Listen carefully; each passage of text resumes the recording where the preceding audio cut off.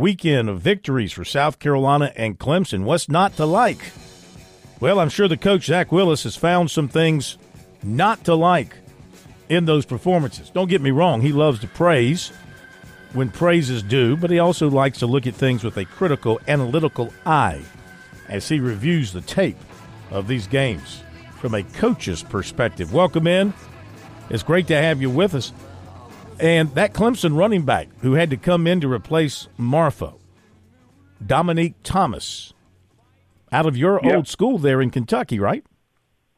Well, I wouldn't actually call it my old school, but it was a school I tried to turn around and got turned around, and we did it with a bunch of kids from Alabama, and he's one of those Alabama kids. He was not one of mine, but we got the ball rolling with Alabama kids in Kentucky, and trust me, Alabama high school football is probably, honestly, the best kept secret in the whole country. They have incredible football there, which makes sense if you look at the number of national championships on all levels those schools have won on the collegiate level. Well, he did a nice job, but what about Phil Mafah? Phil, I know you've been a fan of his since we first saw him come on the scene. Looked like an old school George Rogers type performance. That'll probably make Clemson fans gag a little bit, but hey, he won the Heisman Trophy. Really, really old school approach to the game, ball control offense, really smart. Shows just how good of a game manager and coach Dabo is. It's something that, people want to be entertained today. They don't care about winning. That's the only way Clemson really, in my opinion, made sure they were going to win that game. And Phil Mafah was a huge part, although I hated to see that fumble with 1:47 to go. Kind of gave me a real bad feeling in the pit of my stomach. I can't imagine what it did for Tiger fans. So does a win like this, you've been through situations like this, you lose, you have a couple of losses. In their case, it wasn't a long losing streak, a couple of losses, though, but just the way they lost. And then you win a game like this. And, of course, the fun is in the winning, but is winning the cure-all for a situation where you've had your struggles most of the season? I think overcoming that turnover at the end was definitely a huge step. Is the cure-all? We'll only know that for the rest of the year as it goes. But I can say this, I think it was a huge step in the right direction. And basically this is a coaching deal. Game manage, Clemson got up on them on Notre Dame, forced Notre Dame into some mistakes, made some big plays, controlled the running game. Offensive line dominated most of the game. Mafah was fantastic other than that fumble, phenomenal. And then let the defense win it for them. You played field position football, something that, used to be a normal deal to be great. You had to be able to do that. You go back to your favorite, the Packers with Lombardi. They did that. The only undefeated team in NFL history was the best ball control offense, maybe, if not the Packers, and they were. At just holding the ball and playing great defense behind it. And you just kind of had that feeling, at least I did, Notre Dame ain't scoring no more today, boys. This thing's over. And they shut the door on them, pinned them deep, and just sat there and basically like an old boa constrictor snakes just squeezed the life out of Notre Dame with a brilliant coaching move. Got to give great defense. Yeah, you got to give credit to Clemson special teams. They kept pinning Notre Dame back, giving them long fields to work with time and again, and that was a big key to helping Clemson get out in front and maintain that lead, I would say. It was a clinic. He put on a clinic. It's how you win a football game when you're maybe – I don't know. Clemson obviously is not outmanned. I don't want to see anybody with Jeremiah Trotter, among many others on defense, is not outmanned, but just the physicality – that they used in that football game, they would have beat a lot of people Saturday. Notre Dame is not chopped liver. They should have beaten Ohio State earlier this year. They've had some close losses. They've also had some very impressive wins. That was a huge win for their program in the state it's in right now for confidence and for Klubnik to get his feet under him. He had a pretty good day, but Mafah and that offensive line were, A-list, but the special teams, especially the punt coverage team and the punter, and that defense was a star of the show. This pick six that Trotter had was NFL first-round draft pick material. That kid is a special player, and he got special players all around him. They really balled out. And, of course, they had them pinned in the I guess it's a north end zone down there, west end zone, the loudest end of that stadium. Everything was set up by that coaching staff, And once they got them pinned down there, it's louder. You just have to be there to experience it. A lot of you have it when you're playing or coaching, you can't hear anything. And they had them in that end zone the entire fourth quarter. It was a brilliant job by Clemson all the way around, total team and coaching effort. Clemson had a makeshift offensive line, basically 3 new guys in there. How'd you think they held up? I think it kind of spoke for itself. They just basically lined up and said, here comes Moffa at you, stop him. And then the little kid from Union comes in, and there's not a whole lot of drop-off when he came in the ball game. Played fantastic. I mean, again, this is Notre Dame we're talking about, 15th in the country. Clemson's lost to much worse teams this year, and they basically have given those games away. I don't think that's what makes it so painful, you know. And in my short, brief talk text with Dabo, the one word that come out of it to me was painful. This guy's still in it all the way. He's not resting on his laurels. And I think good things are ahead for the Tigers. I'm a big believer in what they're doing. I think we've got 2 coaches in that state right now that have the kind of attitude you need to overcome odds and win ball games. And it really showed in Clemson's performance in that ball game. All right, let's turn to the Gamecocks. They had to have a big defensive play in the last 2 minutes to save their bacon. I mean, they were either going to go most likely overtime or find themselves in a deficit inside of 2 minutes, and then Stone Blanton happened. Great read on his part and showed some speed going down that sideline for a linebacker. So that allowed them to dance after the ball game and feel good about themselves and break that 4-game losing streak. I don't know. I thought that for whatever reason, Beamer was a little bit defensive towards some people after the game. I don't know what he read or saw or heard where he thought people would be making light of them dancing. I got no problem with teams celebrating any win because winning is hard in football, right? And it's getting harder by the day. Let me tell you what, I'll give a very quick story. Woody McCorvey, who's obviously known for Alabama and Clemson, but spent a year with us at South Carolina, and I was lucky enough, the GA under him and Chuck Reedy, who's been on the show a million times, and 2 brilliant football minds right there. Mm-hmm. We beat, I guess it was Ball State maybe, and he looked around, and we were kind of doing the, okay, you know, we beat a mid-major. And he said, hey, enough of this, blank. He said, you better celebrate. It's a win. You don't know when you're going to get your next one. And guess what? We didn't get another one for a long time. He knew what he was talking about, as he always has. And, you know, Shane's going to have to learn now, look, there's no time to get defensive. You just won a ball game. You should never, ever be defensive toward the media. At least don't show it. I mean, he doesn't have to deal with Ron Morris. Coach Spurrier took care of him, and I thank God for Coach Spurrier every day just for that reason alone. But, you know, guys like that are not like you feel, are not like the people on this program who don't have integrity, who'll say anything, and fans too. Fans, look, they may pay their money. They can say whatever they want to say. You got to put your big boy pants on.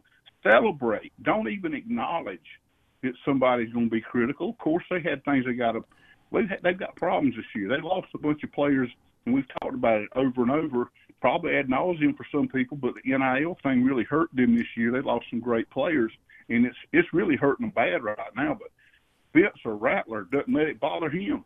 That cat he's as good as there is still. And the linebacker, Stone, made an incredible play. I didn't know the kid could run like that. We need to see more of that out of him. Fantastic play. Mental toughness on display. I agree 100% with that statement. Maybe this will turn it for them, but again, they're outmanned right now. Go out there, fight your guts out. I hadn't heard anybody be down on them. They're giving great effort every week. Just don't quit on us, and everybody will back you, and they haven't. Defense, though, still has to be a concern. Can't get off the field. Once again, this team, Jacksonville State, had good success on 3rd down. They found plenty of room to run at times. And that just continues to be an ongoing situation with them.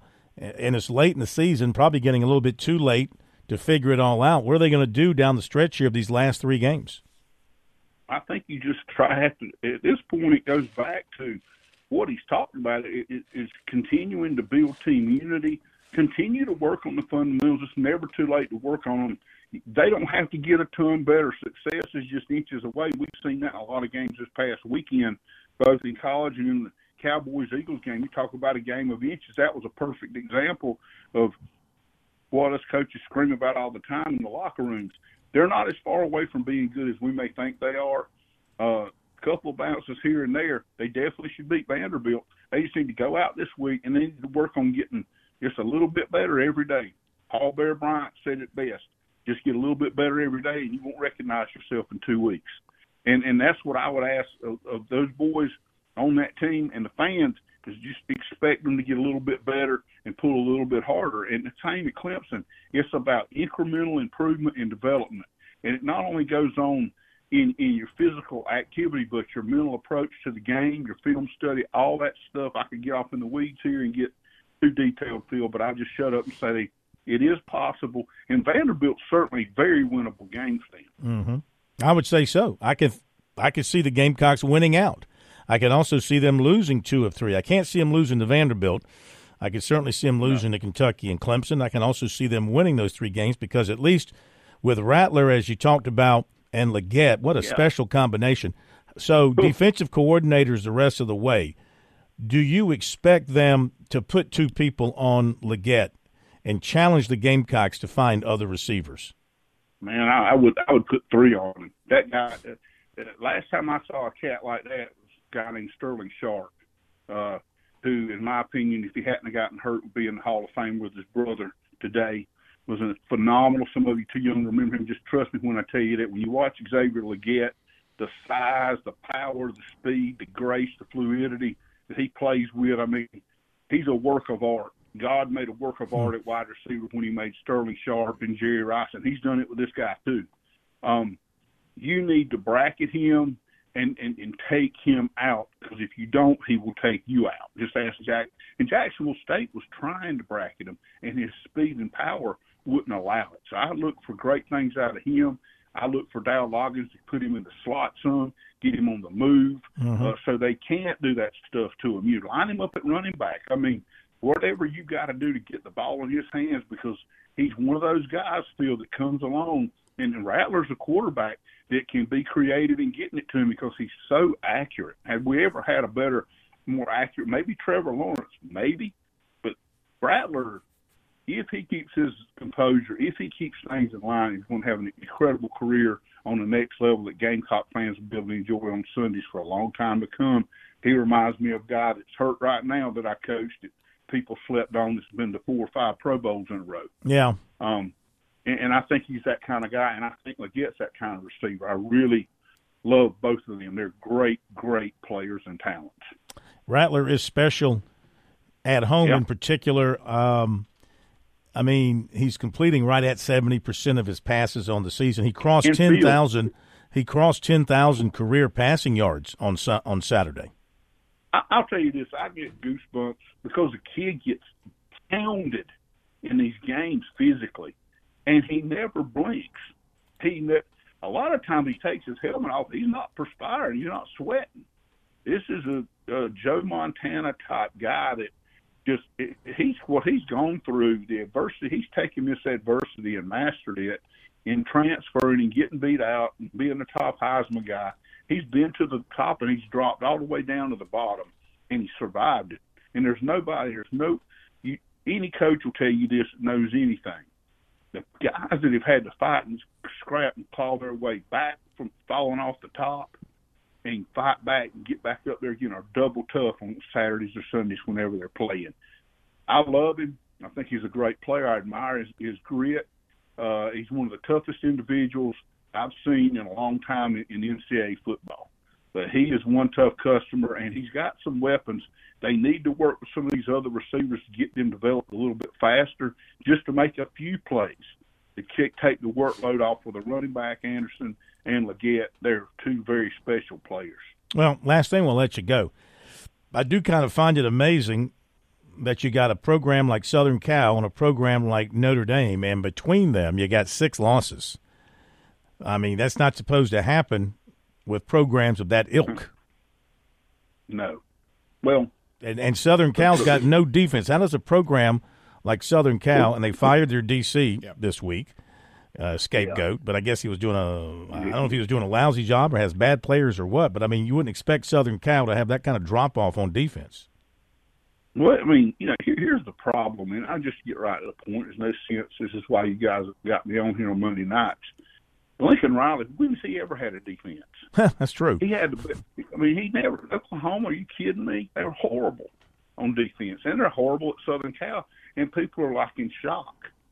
And I'm sitting there watching, Caleb Williams crying at the end of the game. I love that kid; he's a great player. But I think part of it's crying that I make a mistake by leaving Oklahoma to start with. You bring Brent Venables in; they're not great on defense, but they'll get better and better. They beat Texas. I mean, I'd say Oklahoma plays Southern Cal. I'd love to see that in a bowl game, by the way, for a lot of reasons. But Notre Dame, I think they're doing. The problem with Notre Dame is, when you're recruiting, you've got to recruit the right kind of kids, and it's tough for them. Southern Cal shouldn't have a problem, but it's tough for Notre Dame. Number one, academically, they have academic standards that they do have to go by, unless things have changed since I left the Big Ten, and we recruited against them all the time. And secondly, I think, they've got to understand, okay, just because you're Notre Dame and Southern Cal, Clemson and Washington do not care about your name or what you did in 1936.